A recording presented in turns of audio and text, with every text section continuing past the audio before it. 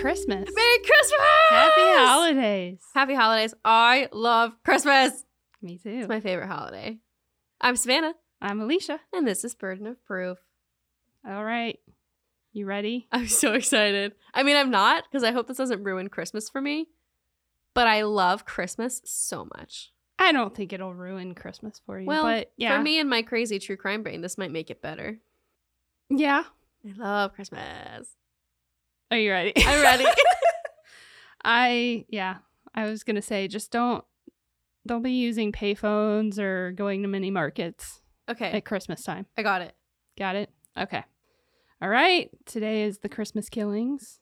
Okay. Or some call it the Christmas Massacre, but I don't know that I would go that far. The Christmas Killings.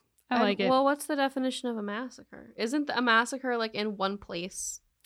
Yeah. Okay. Yeah. That's how I've always thought of a massacre. So, Yeah. and this was not. That's what I That was kind not of the had case. gathered. I don't know much about the case, but I know a little bit about who the victims were. And I was like, I don't think they were all in one place. No. So Not at all. So I think you could call it Christmas Sleighings. okay. That's ironic. Yeah. With the sleigh like Santa sleigh. Slay Like kill. killing. And Oh, we that's don't mean totally like what we're slay calling like it. you're killing it. We mean Like yeah. not like slay, like I'm Yeah. gonna slay you. like I'm going to slay you. Although I have to say, when you're talking about killing somebody by slaying them, I always think of stabbing or a knife or a sword. Yeah, I think of knife. But this wasn't. That's or I really not- think of like a sword Yeah. down like disemboweling. Yes. Well, Yeah, no. That's what I think of. So that's why I'm going with Christmas Killings. Okay, Because but it I was really not a like the sword. idea of calling it the Christmas Sleighings, but spelling it like Santa Santa sleigh. sleigh. Santa sleigh. Well, you'll have to see who won this argument. Yeah. When you look at the title. We'll take a vote. That's probably going to be Alicia, but All right. Are you ready? Envision. okay. My Get eyes ready. are closed. Okay. It's Christmas in the city of Dayton, Ohio. It's always very festive, with plenty of decorations and lights, a holiday parade, and an official Christmas tree lighting in the center of town. So it's Stars Hollow. Dayton, Ohio is definitely not Stars Hollow. No. Okay, but I'm not picturing quite. Stars Hollow. I will say, like, the little downtown section, this little old downtown Yeah. section is almost there, but like not really. No. Not really. But is it funnier if I make it Stars Hollow in my head? Actually, it might be. Okay, it's It Stars might be. Hollow. So, okay. If you don't watch Gilmore Girls, what are you doing? Go watch Gilmore Yeah, Girls. Really? It's on Netflix. Okay. But in Christmas of 1992, the entire city ended up paralyzed in fear. It seemingly began on Christmas Eve at 10 p.m. when the Gillette family received a phone call while waiting for their daughter/sister, Danita Gillette, to get home from work. Dr. Rhonda Gillette, Danita's sister, answered the call, but there was no one there. Rhonda thought the call a bit strange, but did not necessarily think it might have meant something was wrong. Most people would just assume it was the wrong number, and the person hung up. It was getting late, though, so she decided to take Danita's 2-year-old daughter home with her, assuming that Danita was just running late. Yeah. It is Christmas Eve, after all. Danita was just 18 years old, so I'm assuming she probably worked, like, retail or something. Yeah. And Rhonda told their mom that they can finish the celebration with Danita the next day. Elsewhere in the city, just after 10 p.m., homicide detective Doyle Burke received a call about a shooting in Northwest Dayton. Doyle Burke is not that's a fictional name. It's his That's name. a fictional name. No, you made that up to protect his identity because that is I really a name didn't. that I would read in a crime novel. I don't believe you. What else could he possibly No. do other than become a homicide detective with the name of Doyle Burke? Oh my god. Well, he could have been a mad scientist. Oh, maybe. I think homicide detective works better. Yeah. But he could have Yeah. Gotta think of other potential careers for Doyle Burke. Yeah, he definitely wasn't going to be like a mechanic or anything No, like that. no, That's too yeah. classy of a name. Well, I mean, you gotta, there's just, yeah. Just, He could have been part of the Royal Guard. But he's not British. No, but he could have been. He could have been, Maybe. He could have been a surgeon on Grey's Anatomy. Yeah. He'd have to be a world-class surgeon. Yeah, he'd not be, just any old surgeon. Yeah, he's like a hot shot eye surgeon on Grey's Anatomy. Oh. I feel like he could be an eye specific. surgeon. Oh, well, just There say. you Okay, those are my career options for Doyle Burke. But All I'm right. glad he landed on homicide investigator. He went with homicide. So upon arrival, he finds a young black woman lying in front of a payphone who had been shot 5 times. Detective Burke notes that the bullet casings found at the scene are unusual. They're that of bullets that would certainly kill someone, but are actually specifically made for target practice. Okay. Police are able to identify her right away through the items found in her backpack. They find that the victim is Danita Gullett. Detective Burke also notes that while her backpack is there, she's missing her shoes and coat. That's Mind you, it's her December in shoes? Ohio. Yes. So, no doubt, she clearly wouldn't have been walking around with no shoes. And she even would have, they knew it's December in Ohio. You're going to be cold. You're going to have a coat on. At the very least, you're definitely going to have your shoes on. Yes. That's okay. So, Detective Burke is quoted as saying that while the thought of someone being killed for their shoes and coat is horrible, it's not out of the realm of possibility in Dayton at that time. Okay. So they're thinking it was just a person who was down on their luck and needed shoes and a coat. Yes. I mean, Dayton is I would say a medium-sized city in Ohio. I think it's like the 6th largest city. Yeah. And it's very industrial based. So they had some issues with like homelessness and whatnot. So that's their assumption at first. I can easily see how that would be the assumption. Especially since they check into it and she had no enemies or family issues. They assume it was robbery. Detective Burke goes back home for Christmas Day to try and finish the holiday with his family, but before that night ends, he gets yet another call for another shooting. Never off the clock, them homicide detectives. No, not at all. This time, the victim was 19-year-old Richmond Maddox. He was found in his car, which was wrecked into a tree just a few miles from where Danita Gullett was found. The windows had not been broken and were rolled up all the way. He was shot on the right side of his head, but there was very little blood splatter on the passenger side window and door, leading detectives to believe the shooter was sitting on the passenger seat when they shot Richmond. A witness saw a young black female jump from the moving car before it struck the tree. So, detectives interview Richmond's family and friends who say that he didn't really have any enemies, but he also didn't really have a lot of friends either. They did mention, though, that Richmond had an ex-girlfriend named Laura Taylor. Can't talk. Laura Taylor. Okay. But they said that, to their knowledge, he didn't really have any issues with her. But when detectives attempted to contact Laura to interview her, they found her family had no idea where she was, but wanted her to be found. She had run away. Oh. Or went missing. Or was missing. So they begin the search for Laura. Detective Burke at that time then met with the medical examiner the day after Christmas and learned that the bullet used to kill Richmond Maddox was a .32 caliber, which was different than Danita. Yeah. So despite the 2 shootings being close in both time and proximity, detectives didn't connect the 2. Well, there's nothing for them to connect, honestly. Like, it's just that they're 2 people who have died. Like, Danita looks to be a very clear answer on the surface, I would say. Yes. And they're very different. So, can't blame them for that. Nope, not at all.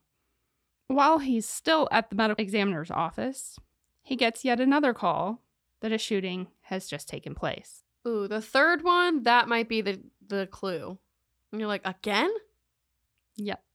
This shooting took place at a small family-owned mini market on the west side of the city where 2 victims were shot in the process of a robbery.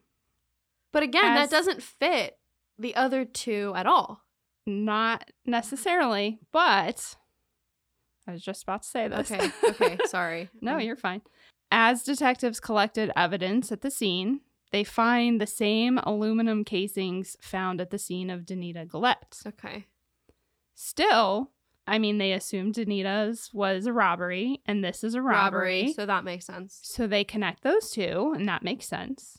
They still had no leads, though, as to who the shooters were. Or shooter, I should say. But yeah, they're definitely thinking shooters because Maddox doesn't fit, but those two go together. Danita and the mini mart. Right. And then Maddox is his own thing. Okay. That's where they're at this point. Okay. However, there was a witness at the mini market. Okay, good. An older gentleman named Jimmy Thompson, who sometimes worked at the mini market, was able to give detectives some good info. The man told them that a young black woman came in to make a purchase and that she was short a nickel, so he gave her one. Then, as soon as she walks out of the market, 2 young black men came in with handguns demanding money. Despite the woman behind the counter, Sarah Abraham, giving them the money, they started shooting everyone anyway. Sarah Abraham was shot in the face. A man shopping at the store was shot in the hand and the torso. And though the bullet missed when fired, Jimmy Thompson dropped to the floor and played dead. What you're supposed to do. Until the shooters fled the scene, at which point he called for help. Okay. The man shopping in the market survived, and Sarah was still alive upon arrival to the hospital, but ultimately did not survive, making her death the second known death in the killing spree. Mm-hmm. Sarah's death made a huge impact on the community. The Abraham family immigrated to the U.S. from Egypt and owned several mini markets and a restaurant in Dayton. The family, and in particular Sarah, was well known and loved in the community. So her loss was probably the biggest as far as like number of people who had something to say about it, I guess. And I think hearing the news that, well, she gave them the money and they just shot anyway. Yeah. Like Danita, they didn't know. Maybe she put up a fight, but that's a whole different, that's scary. So while detectives were still at the scene of the mini market shooting, Detective Burke gets another call that a carjacking has just taken place in the same neighborhood. The victim of this carjacking was filling her tires with air when 2 men approached her, guns pointed. She told detectives that one of them said, "You will die today," and then began shooting at her. The woman ran and fortunately was not hit by any of the bullets, but the shooters did take her car. That's not very holly jolly. No. Merry Christmas. You guys need to go watch the Polar Express to regain the Christmas magic. Go eat some cookies and have some hot chocolate. And sing the hot chocolate song, and you'll stop killing people. Yes. You can't be mad singing the hot chocolate song. So the woman does give a description of the shooters, and that matched Jimmy Thompson's description from the mini market. Okay, so we've got some eyewitnesses coming through here. Yes. Detectives also find casings matching both the shooting of Danita and the mini market. Okay. At this point, the news headlines are already coming out, deeming it the Christmas killings. And it got to a point that people were scared to leave their homes because these shootings were not personal. Yeah. They didn't put up a fight necessarily. Like, it's just random. So nobody's safe, right? Mm-hmm. It also wasn't helpful that the detectives found no connection between any of the victims, but they still questioned how they could be connected because it just seemed too coincidental for a city like Dayton. Yeah. I mean, it's a medium-sized city, like I said, predominantly industrial, but at the time, this gives you some context, I guess. At the time, at their police department, they only had 4 homicide detectives. Yeah. That's it. So this is not typical. Yeah. They're not equipped to handle it, to be fair. Yeah. Detectives also grew more concerned by the lack of connection between victims because that meant, like I said, it's truly strangers just going and shooting strangers, which is not, it makes it more difficult to solve. It makes their jobs harder. And they just when it's random, you can't even like get ahead of like, where are they going to go next? Who are they going to go after next? So the best piece of evidence that they had at that point was the car that they stole. Mm-hmm. While patrolling, Police Sergeant John Huber saw a Dodge Shadow that matched its description. It was kind of parked in an area that was known for people leaving stolen cars. Okay. That kind of crime is rather typical in Dayton, especially at that time. So he purposely was patrolling that area looking for to see if they abandoned the car.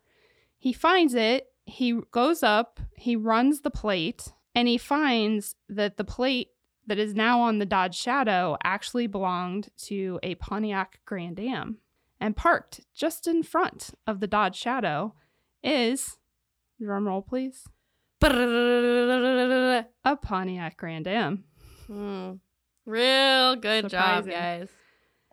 And the Pontiac Grand Am has its window busted out and a key jammed in the ignition. And the plates on the Pontiac Grand Am belong to the Dodge Shadow. So they just swapped them and then left them parked right next to each other. That's really great, you guys. Yeah. You're doing great, sweetie. So detectives found that the Pontiac Grand Am was owned by a Joseph Wilkerson, but it had not been reported stolen. Okay. When they went to the home of Joseph Wilkerson, there was no answer at the door. But they did notice a very strong odor. Oh no. So they entered the home and found it had been ransacked. And in the bedroom, they found the body of 34-year-old Joseph. Oh no, that's not where I thought this was going. He had been tied to his bed and was already in a state of decomposition. No. That allowed detectives to estimate he had probably been killed like 2 or 3 days prior. Free my man Joe. He didn't do nothing. Well. Oh, no. Okay. Well. I mean, he's not totally. I mean, he kind of fell for something really stupid. We'll get there. Okay. It's fine. So detectives also found yet again the same casings as those found at the Dunedin Gullet mini market and carjacking shootings. Of course, they're working around the clock, trying to stop these people. Drinking any nog, bro? No.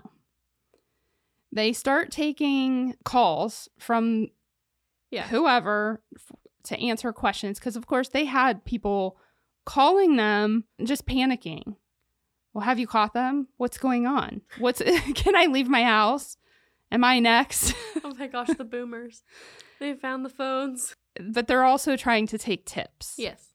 Within hours of setting up the phone lines, they get a call from a young man named Nicholas Woodson, who was the first person to tell them about, quote, the downtown posse.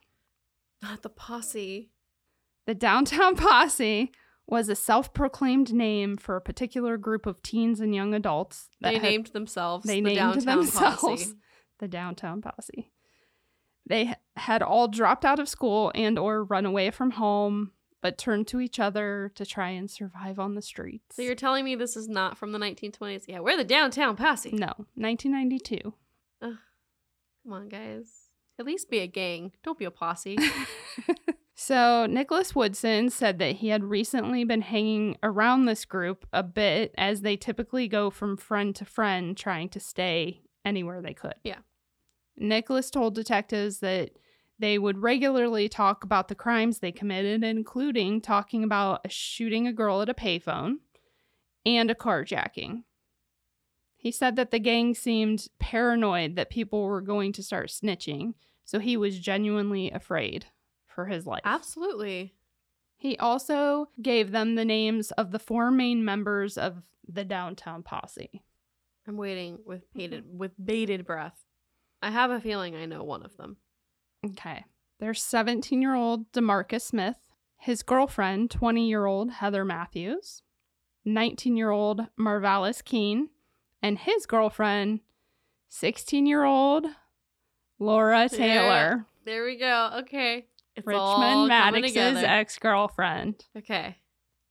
So, detectives were not only shocked to hear that Laura Taylor is not just missing and was likely involved in the shootings, but horrified to hear from Nicholas Woodson that Laura was the gang's recruiter, often encouraging other teens to hang out and get involved.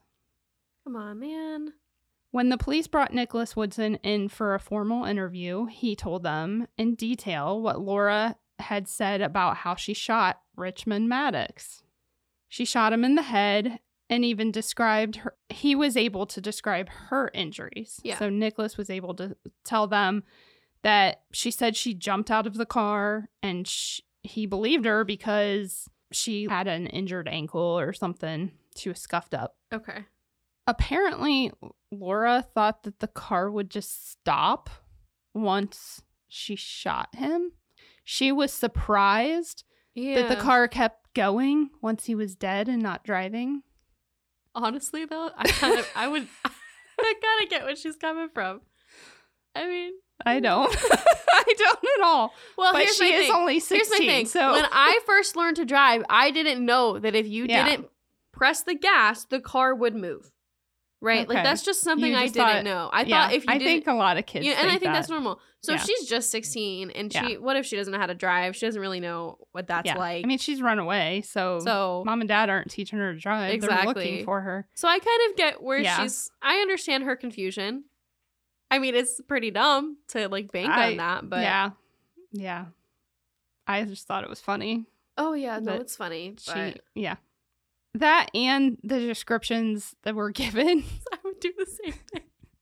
I would do the same thing. Wait, is he dead? Why is this still going? Why hasn't the car stopped? How do I get out of here? That would be me. Oh, my Lord.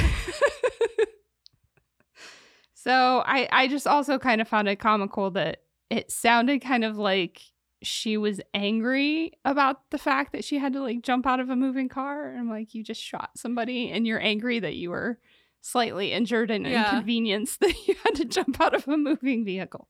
Awesome. Good Lord. Come on, Lauren. Laura. Oh, Laura. We don't want people thinking Lauren Taylor's out there. My apologies. Laura. Laura. While all of that had been taking place, Sergeant Huber, who had spotted the Dodge Shadow, had waited to see if anybody came back. Yeah. In just a few hours, 3 individuals get into the car and are on the move. The officer puts his lights on, and the driver of the Shadow did pull over, but the front passenger immediately jumped out and took off. With no backup, Sergeant Huber is forced to let the runner go, but he stood, gun drawn, behind the door of his vehicle while he waited for help to arrive. He could hear the girl in the back of the car screaming at the driver, and later it was revealed that she was yelling at the driver to shoot the officer. She was yelling at him, shoot him now. So backup arrived, and they were able to apprehend the 2 suspects safely. The 2 were identified as Marvalis Keene and Laura Taylor. And detectives noticed that the coat Marvalis is wearing matched the description of the one Danita Gillette was wearing when she was shot. Don't be dumb. Investigators found both guns in the Dodge Shadow, the .25 automatic pistol with the aluminum target practice bullets, and the .32 caliber Derringer, which was the same caliber used to kill Richmond Maddox. As the officers took Marvalis, I always want to call him Marvelous because it's spelled very similar, but it's Marvalis. As the officers took Marvalis and Laura into custody and secured the Dodge Shadow, they sent others back to the house where the 3 suspects had been seen leaving. Sure enough, DeMarcus Smith ran right back to the house, and there they also found Heather Matthews. Okay. As police take DeMarcus and Heather into custody, one of them noticed DeMarcus wearing the same type of shoes that Danita Gillette was wearing when she was shot. Oh my gosh. You guys, you can't make this up. No. I kept forgetting their ages, and all of this I'm like, that's so stupid. Why would you do that? That's so stupid. Yeah. But truly, they're not cold, calculated killers here. No. They're teenagers. Yeah. That have apparently no real insight as to what the consequences will be. So we're going to get into that. Okay. So they're back at the police station. Detectives, of course, separate all the suspects for questioning. And they decided that Laura Taylor should go first. After all, she was the youngest. She would probably be the first to give up some information, right? She was the recruiter. Well, She's yeah, the big guns. but I think they still thought that maybe, because they kind of do come to the realization that in some way, shape, or form, Marvalis is kind of like the leader. Okay. So I think that they thought that Laura was probably just doing that because she was like coerced to do that. Okay. No, I'm thinking like she's a big dog in this downtown posse. Well, before the questioning even began, they learn of how wrong an assumption that was. Don't assume, because she's a little 16-year-old girl. Mm-hmm. When detectives offered Laura something to eat or drink, she remained silent. When they offered to let her use the restroom first, she still said nothing, but stood up, urinated right there on the floor, and sat back down. Yes. Go off, queen. I mean, listen, I'm not condoning her actions at all. No. That's kind of bad. That's kind of bad to the bone right there. I went to middle school with a girl who did something very similar when our home economics teacher would not let her use the restroom.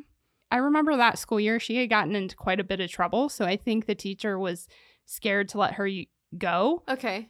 If I remember correctly, she may have even like said she needed to go to the restroom before and just like not come back. Yeah. So the teacher wouldn't let her go, and she sat there in Peter pants in 8th grade. Yeah. That's commitment.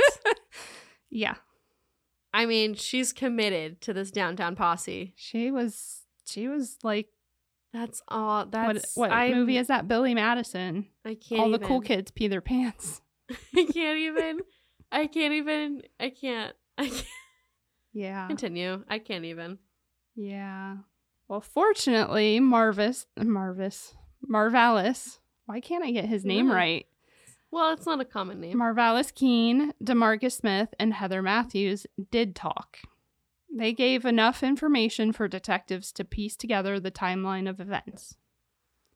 Heather gave up the first part of the timeline by telling detectives that Marvalis and Laura knew Joseph Wilkerson and asked them if they wanted to go help rob this guy for a car, for his Pontiac. Okay. Heather claimed that they decided to contact Joseph and asked if he'd be interested in having an orgy with all of them. That's why your face is exactly why I said, well, don't feel too bad when you were like, Joseph didn't do anything. Well, ew. He did agree to have an orgy with some underage people, so ick. Yeah.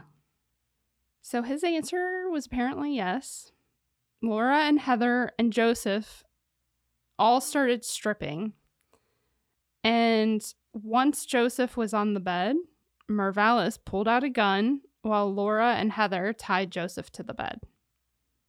Heather said that Marvalis told her and Laura to go steal as much as they could find, including the Christmas gifts that were under the tree.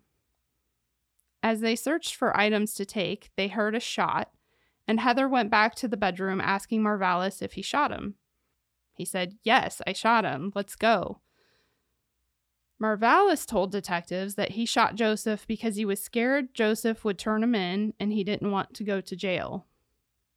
So then he decided to go and shoot a bunch more people after. Yeah, he said that this makes isn't sense. enough. Yeah.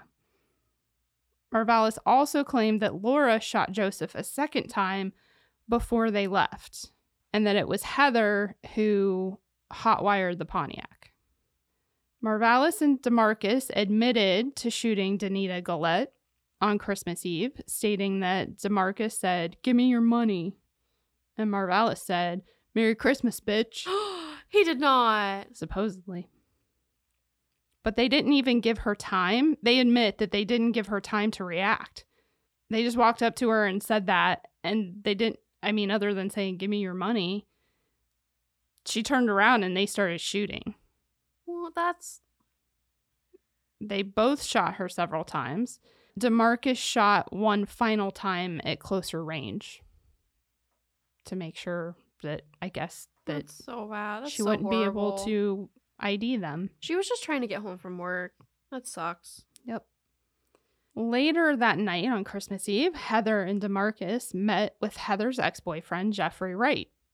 DeMarcus ended up shooting him in the leg 4 times, but Jeffrey managed to get away. He, of course, had to seek medical attention and did survive. What's weird is there's not really any information that I could find as to if that happened on Christmas Eve. These other shootings happened like the day after Christmas. Yeah.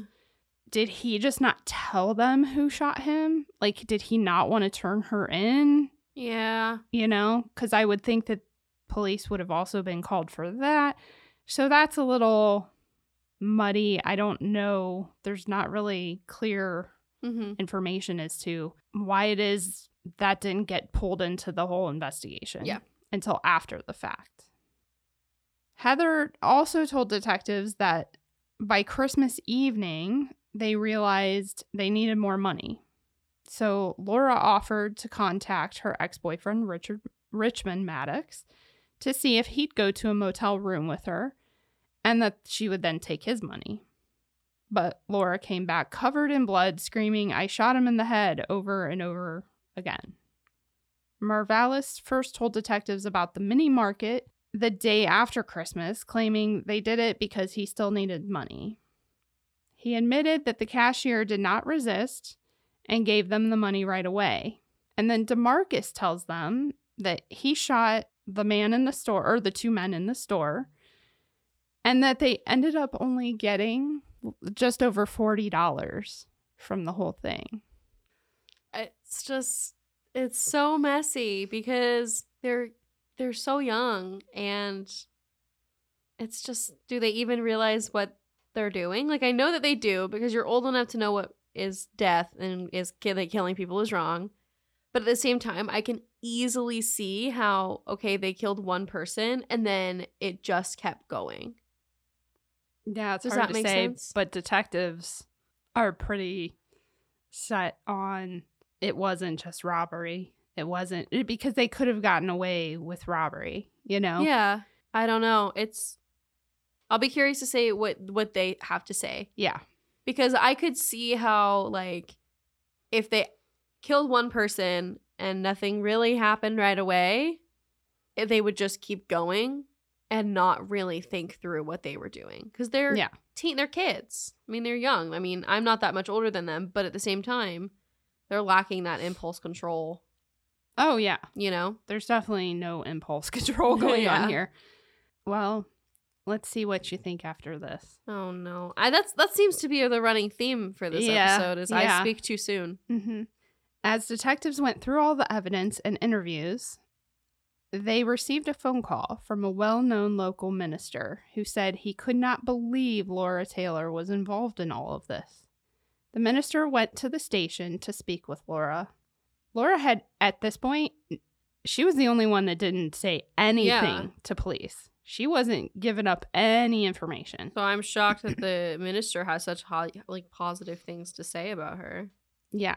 Well, he walks in the room and Laura told him everything in detail, including that there was 2 more victims that they left in a gravel pit. When detectives asked the minister if Laura was remorseful because they thought maybe his presence, finally broke her and she would just felt sorry about the whole thing, so she was, confessing. Oh, no, the minister said, no, she's not remorseful. She's bragging about it. I take back everything I said. Just cut it out. Yeah, I was going to give you a minute. I can't even process that. And, what about the minister made her want to brag when the police were saying it? Did she think that wasn't going to be admitted? Did she think that I'm guessing she didn't. I'm guessing that she didn't think that information could be used. And I think that because he called, he found out, he called, and he's like, oh, I can't believe this. I'm guessing the family probably goes to his church or something. Yeah, that makes sense. He knows her as a kid. And she ran away. She's rebelling. So I think that she bragged to the minister to be like, see, this is what I do now. I'm a punk kid. I'm a badass. I don't need Don't you. mess with me, minister. Yeah. I don't need you. Yeah.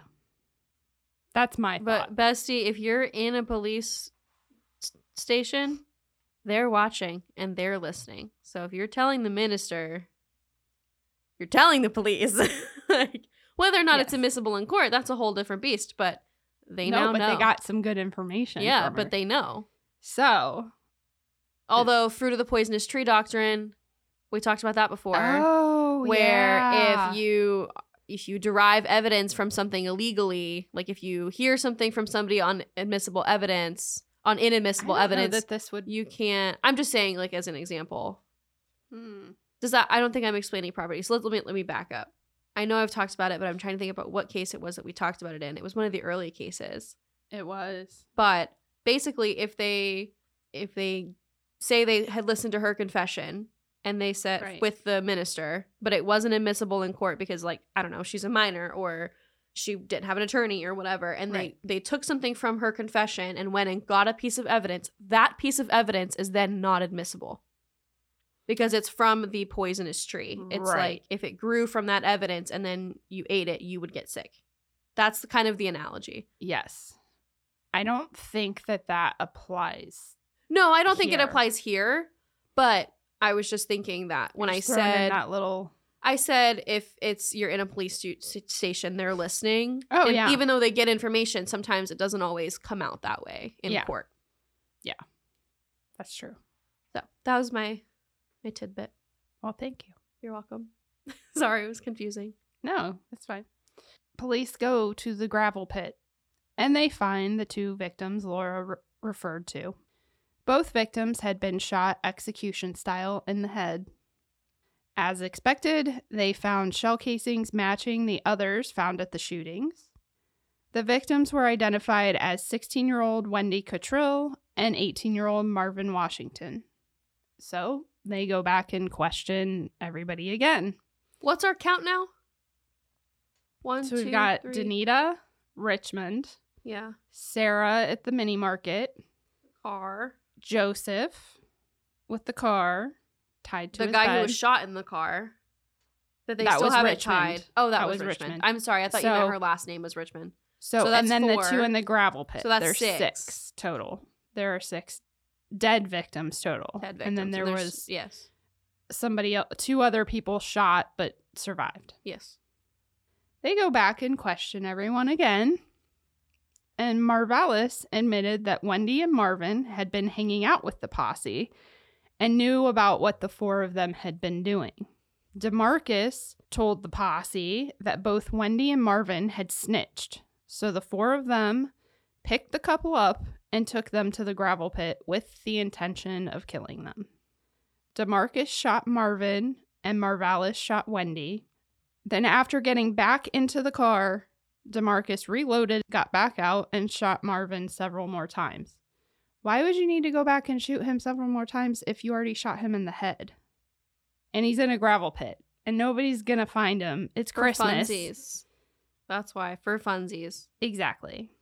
So detectives came to the conclusion that these killings were not just for money, but they deemed them joy killings. That makes sense. I mean, that's horrible. It's boo. I think it's kind of more complex than that, though. Because it doesn't make sense to me, so we'll see. Okay, I'm going to stop speaking. So here's my theory. Being an armchair psychologist again. Yeah. I admit it. It seems to me that there was like this group mentality when they were together where they just kind of egged each other on or everybody just kind of went along with whatever. But then as soon as they get apart at the police station and they're questioned, 3 out of 4 of them spill their guts. And basically they're telling police, well, it was for money to survive on the streets. We needed more money. I think they just convinced themselves that it was for the money. Yeah. And that was their their individual justification for what was happening. But really, I think it was all about, like, we're this downtown posse, and they got caught up in that group mentality. Absolutely. People can talk themselves into crazy stuff, but I don't know. No, it makes sense. Shoes, they're jacket, $40 seems inexcusable. For 6 victims. But think about, like, the history of all the things that humanity has done. Well, true. For whatever reasons. Yeah. And I don't know. When you look at the big picture, it's like, yeah, that seems crazy. But when people get that mob mentality going. Yeah, it reminds me a lot of, like, the folie à deux, like the delusion of two. Mm-hmm. And it's like you get the right people together and all hell's going to break loose. Mm-hmm. Yeah. Now they're caught. They're all in jail. And in August of 1993, all 4 of the downtown posse went on trial for their crimes. Marvalis Keene was indicted on multiple counts, including aggravated robbery, felonious assault, burglary, kidnapping, and aggravated murder.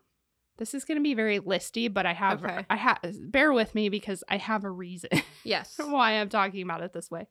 So DeMarcus Smith was indicted for 5 counts of aggravated robbery, 1 count felonious assault, 1 count of burglary, 2 counts of attempted aggravated murder, 2 counts of kidnapping, and 4 counts of aggravated murder.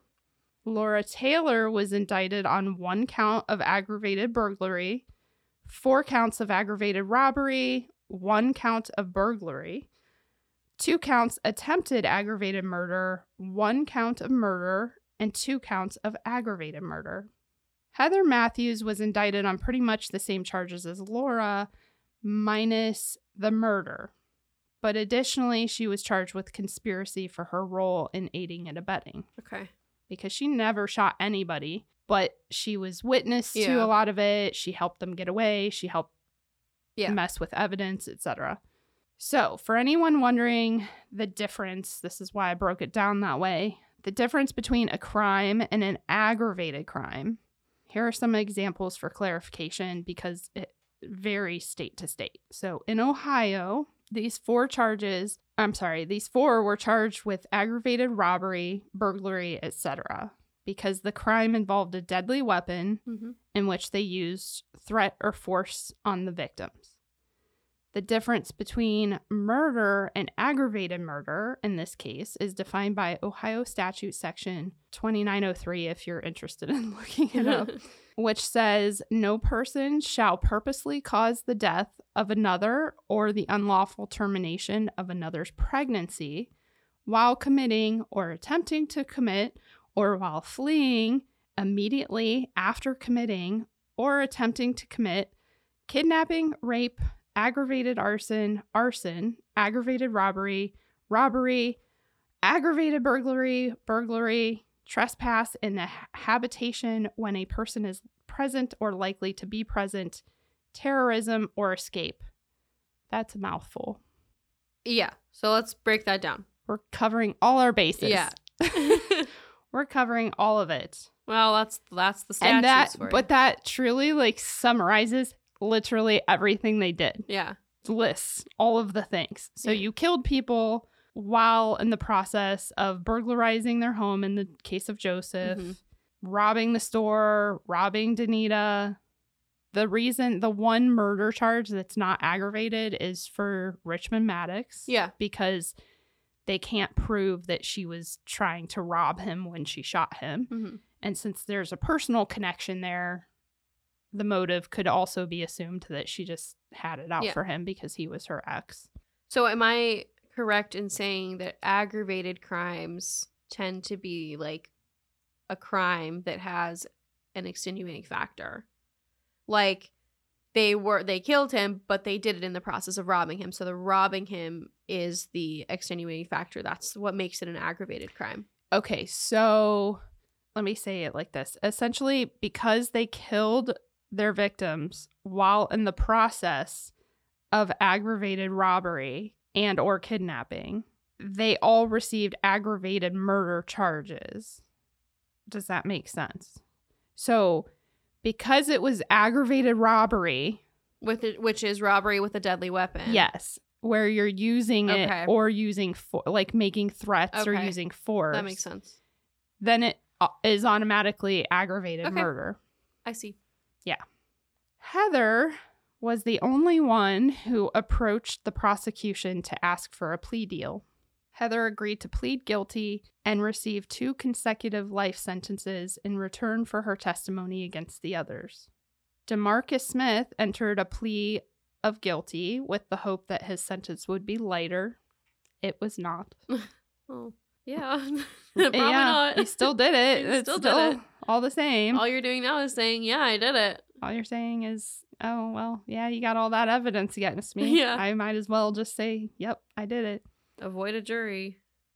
Marvalis Keene and Laura Taylor were both found guilty, of course. The judge gave all of them the maximum sentence consecutively for each count and openly said that he was doing so to send a message to the parole board that they should never be released. Yeah. Ultimately, DeMarcus Smith received 186 years. He is serving his sentence at the Mansfield Correction Institute in Mansfield, Ohio. Laura Taylor received 145 years. Heather Matthews received more than 180 years despite making the deal because she was an adult. Oh, okay. Mm-hmm. And Laura was a teenager. Yeah. Both Laura and Heather are serving their sentences at the Ohio Reformatory for Women in Marysville. Marvalis Keene received the death penalty. Wow. He appealed, citing racial prejudice due to the prosecution seeking the death penalty. The examples given in his appeal were found to have no merit because the case that they cited was that of a defendant who was only indicted on 2 counts of murder, and the aggravated weapons portion of that case had actually been dropped. So it wasn't aggravated murder, and it was not as many people, and there actually was not as much evidence against that person. Yeah. In that case. So the other example that then his defense team tried to use was that Heather Matthews did not receive the death penalty. But she didn't kill anybody, right? Exactly. She was the only one of the 4 of them that was white. So he was just trying to say, because he's trying to use the racial reasoning. So he's trying to say, well, she was an adult too, because DeMarcus and Laura were both teenagers. They were 16 and 17. Heather and Marvalis were over 18. They were adults. So he was trying to say, well, she's an adult too, and you didn't charge her with the same thing. She didn't get, but they said, no, this has no merit because Heather did not pull the trigger on a single one of these shootings. Yeah. Well, okay, I'm going to say something. Okay. And it's a little bit, I don't like to make controversial statements. I know. But, like, this feels a little harsh. Because I'm used to the death penalty going to, like, cold-blooded, psychopathic murderers. Like, Bundy, for example. Well, yeah, of course. And so, like, I don't hear a lot about cases who get the death penalty for something that doesn't feel like, I don't want to like, this is horrible, and I don't want to say that any of these crimes are not deserving of that form of justice if that's how you feel about the death penalty. What I'm saying is it's just a little bit shocking considering the context of the crime, that he was in a group, that it was robbery based and not, like, I know that there were some joy killing as well. Yeah, I think that that's the issue, is that when you laid out all of that, which, I mean, I could only go into so much detail, but when they laid out all of the evidence, it really pointed towards these were joy killings. Okay. Like, you weren't in this for that little bit of money, or for, you could have gotten away and not killed somebody. You killed somebody over $40. And you tried to kill a second person that was there. Well, technically, you tried to kill 2 other people that were there, but the one guy wasn't hit by a bullet. So I think that that's where that's what pushed it over the edge. And I think if Laura Taylor had been an adult she may have gotten the death penalty as well. So. But I just think that it's fascinating. It's an example of a kind of use of the death penalty that I don't feel like we see very often. True.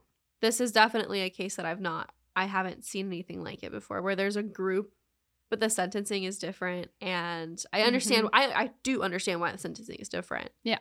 But it's just interesting because it's not, I know I'm repeating myself, but I'm just in shock. Yeah. I was too. I did not expect.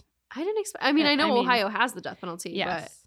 but Yeah. I wasn't, I mean, they killed 6 people. Yep.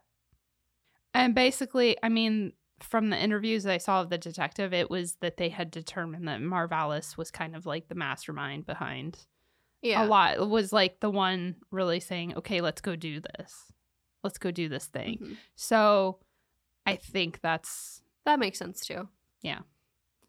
On July 21st, 2009, at the age of 36, Marvalis was executed by lethal injection at the Southern Ohio Corrections Facility in Lucasville. When asked if he'd like to make a final statement, he replied, "I have no words." Well, neither do I. And I didn't throw it in there, but man, he asked for a lot for his last meal. Oh, yeah? He had like a smorgasbord of My man was feasting. And yeah, it was, I didn't throw it in there though. It would have, the list just like went on. Wow. But fun fact for you. Marvalis was the 1,000th U.S. convict to be executed since the death penalty was reinstated in 1976. Oh, well, Marino. Ding, ding, ding. He's the winner. You get a prize. Your prize is death. Yeah. Congratulations.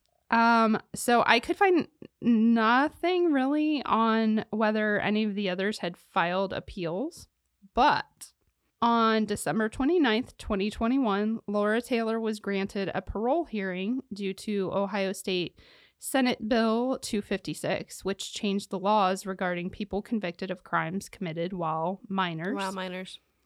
The Montgomery County Prosecutor's Office was present, of course, and obviously objected to her release, which was ultimately not granted.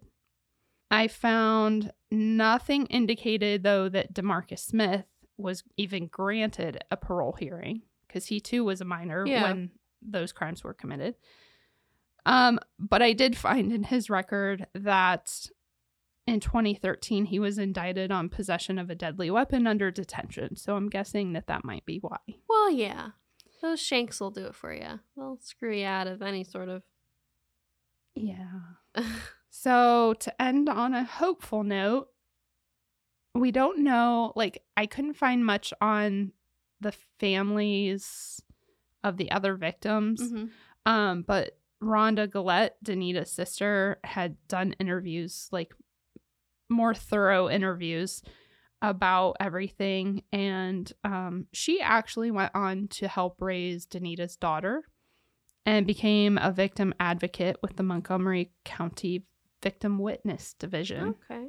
So she and Danita's daughter seem to be doing well. And that is the Christmas killings. Wow. Man. It's shocking because I had so much to say throughout the entire case, because it's every time I thought I understood what was happening, I didn't at all. Yeah, it has a lot of twists. It does. Because at first I'm thinking, oh, well, they're just kids. They're teenagers in a gang and they think they're cool and they just got in over their head. And then we're like, no, these are joy killings. And then she peed her pants. And there's a lot to process there. I know. All while there's Jingle Bells playing in the background. Yeah. That's why when I first found it, I was like, yeah, this is a bunch of punks just going around robbing people. I don't know. I don't know that I want to do this. This might seem boring. Not boring, but you know what I mean. Yeah. There's certain cases that are just so cut and dry that you're like, eh. Yeah. And then the more I searched, I was like, oh, well, look at that. Yeah. Well, I'm sorry if it ever came off like I was trying to, It's okay. You can make controversial statements. I'm not going to question it. But But like, I don't ever want people to think that I was trying to excuse their behavior. I was just trying to understand what happened here that made them go from like just a downtown gang who's a little posse of runaways to and murdering 6 people. Right. And you feel like, I don't know what made these people run away. I don't know what made so you also kind of, there's that little part of you that wants to feel like, who hurt you? Yeah. Why are you doing this? How did we get here? Exactly. I still don't know. But wow. Yeah. There you go. Merry Christmas. Happy holidays. I wonder if they're on, they're on the naughty list. That probably. Sucks. At least DeMarcus, he hasn't turned things around. Well, he might have since 2013, but he was ready to shiv someone. So. Well, I hope you have a Merry Christmas and a Happy Holidays and a Happy Hanukkah, and that you eat lots of good food and spend time with your loved ones, and don't use a payphone. Don't use a payphone, or fill your tires with air, or go to a mini market, or go near a gravel or agree pit. to orgies with teenagers. Well, don't do that in general. Yeah. Not just on Christmas Eve. No. And don't go near gravel pits. Yeah, don't. If somebody says, hey, you want to go to a gravel pit? No. What's ironic is that, like, where I'm from, there's a quarry, and they do a lot of kids work and like stuff for the schools, and so you can go and hang out in like these big old piles of rocks, like little rocks. It's really fun, actually. I have good memes. Yeah, unless they find a dead body there. Well, yeah. Not fun then. So it's kind of funny to me because I know exactly what a gravel pit feels like. So I'm like, yeah. Anyway. There you go. Christmas killings. Merry Christmas. I'm going to go. Happy holidays. Make some hot chocolate. Happy days. Thanks for listening. Thank you. See you guys next time. Or hear you next time. Yeah. Till next time. Bye. Bye. Thanks for listening, guys. Find us on Instagram and TikTok at Burden of Proof Pod, and email us at burdenofproofpod@gmail.com.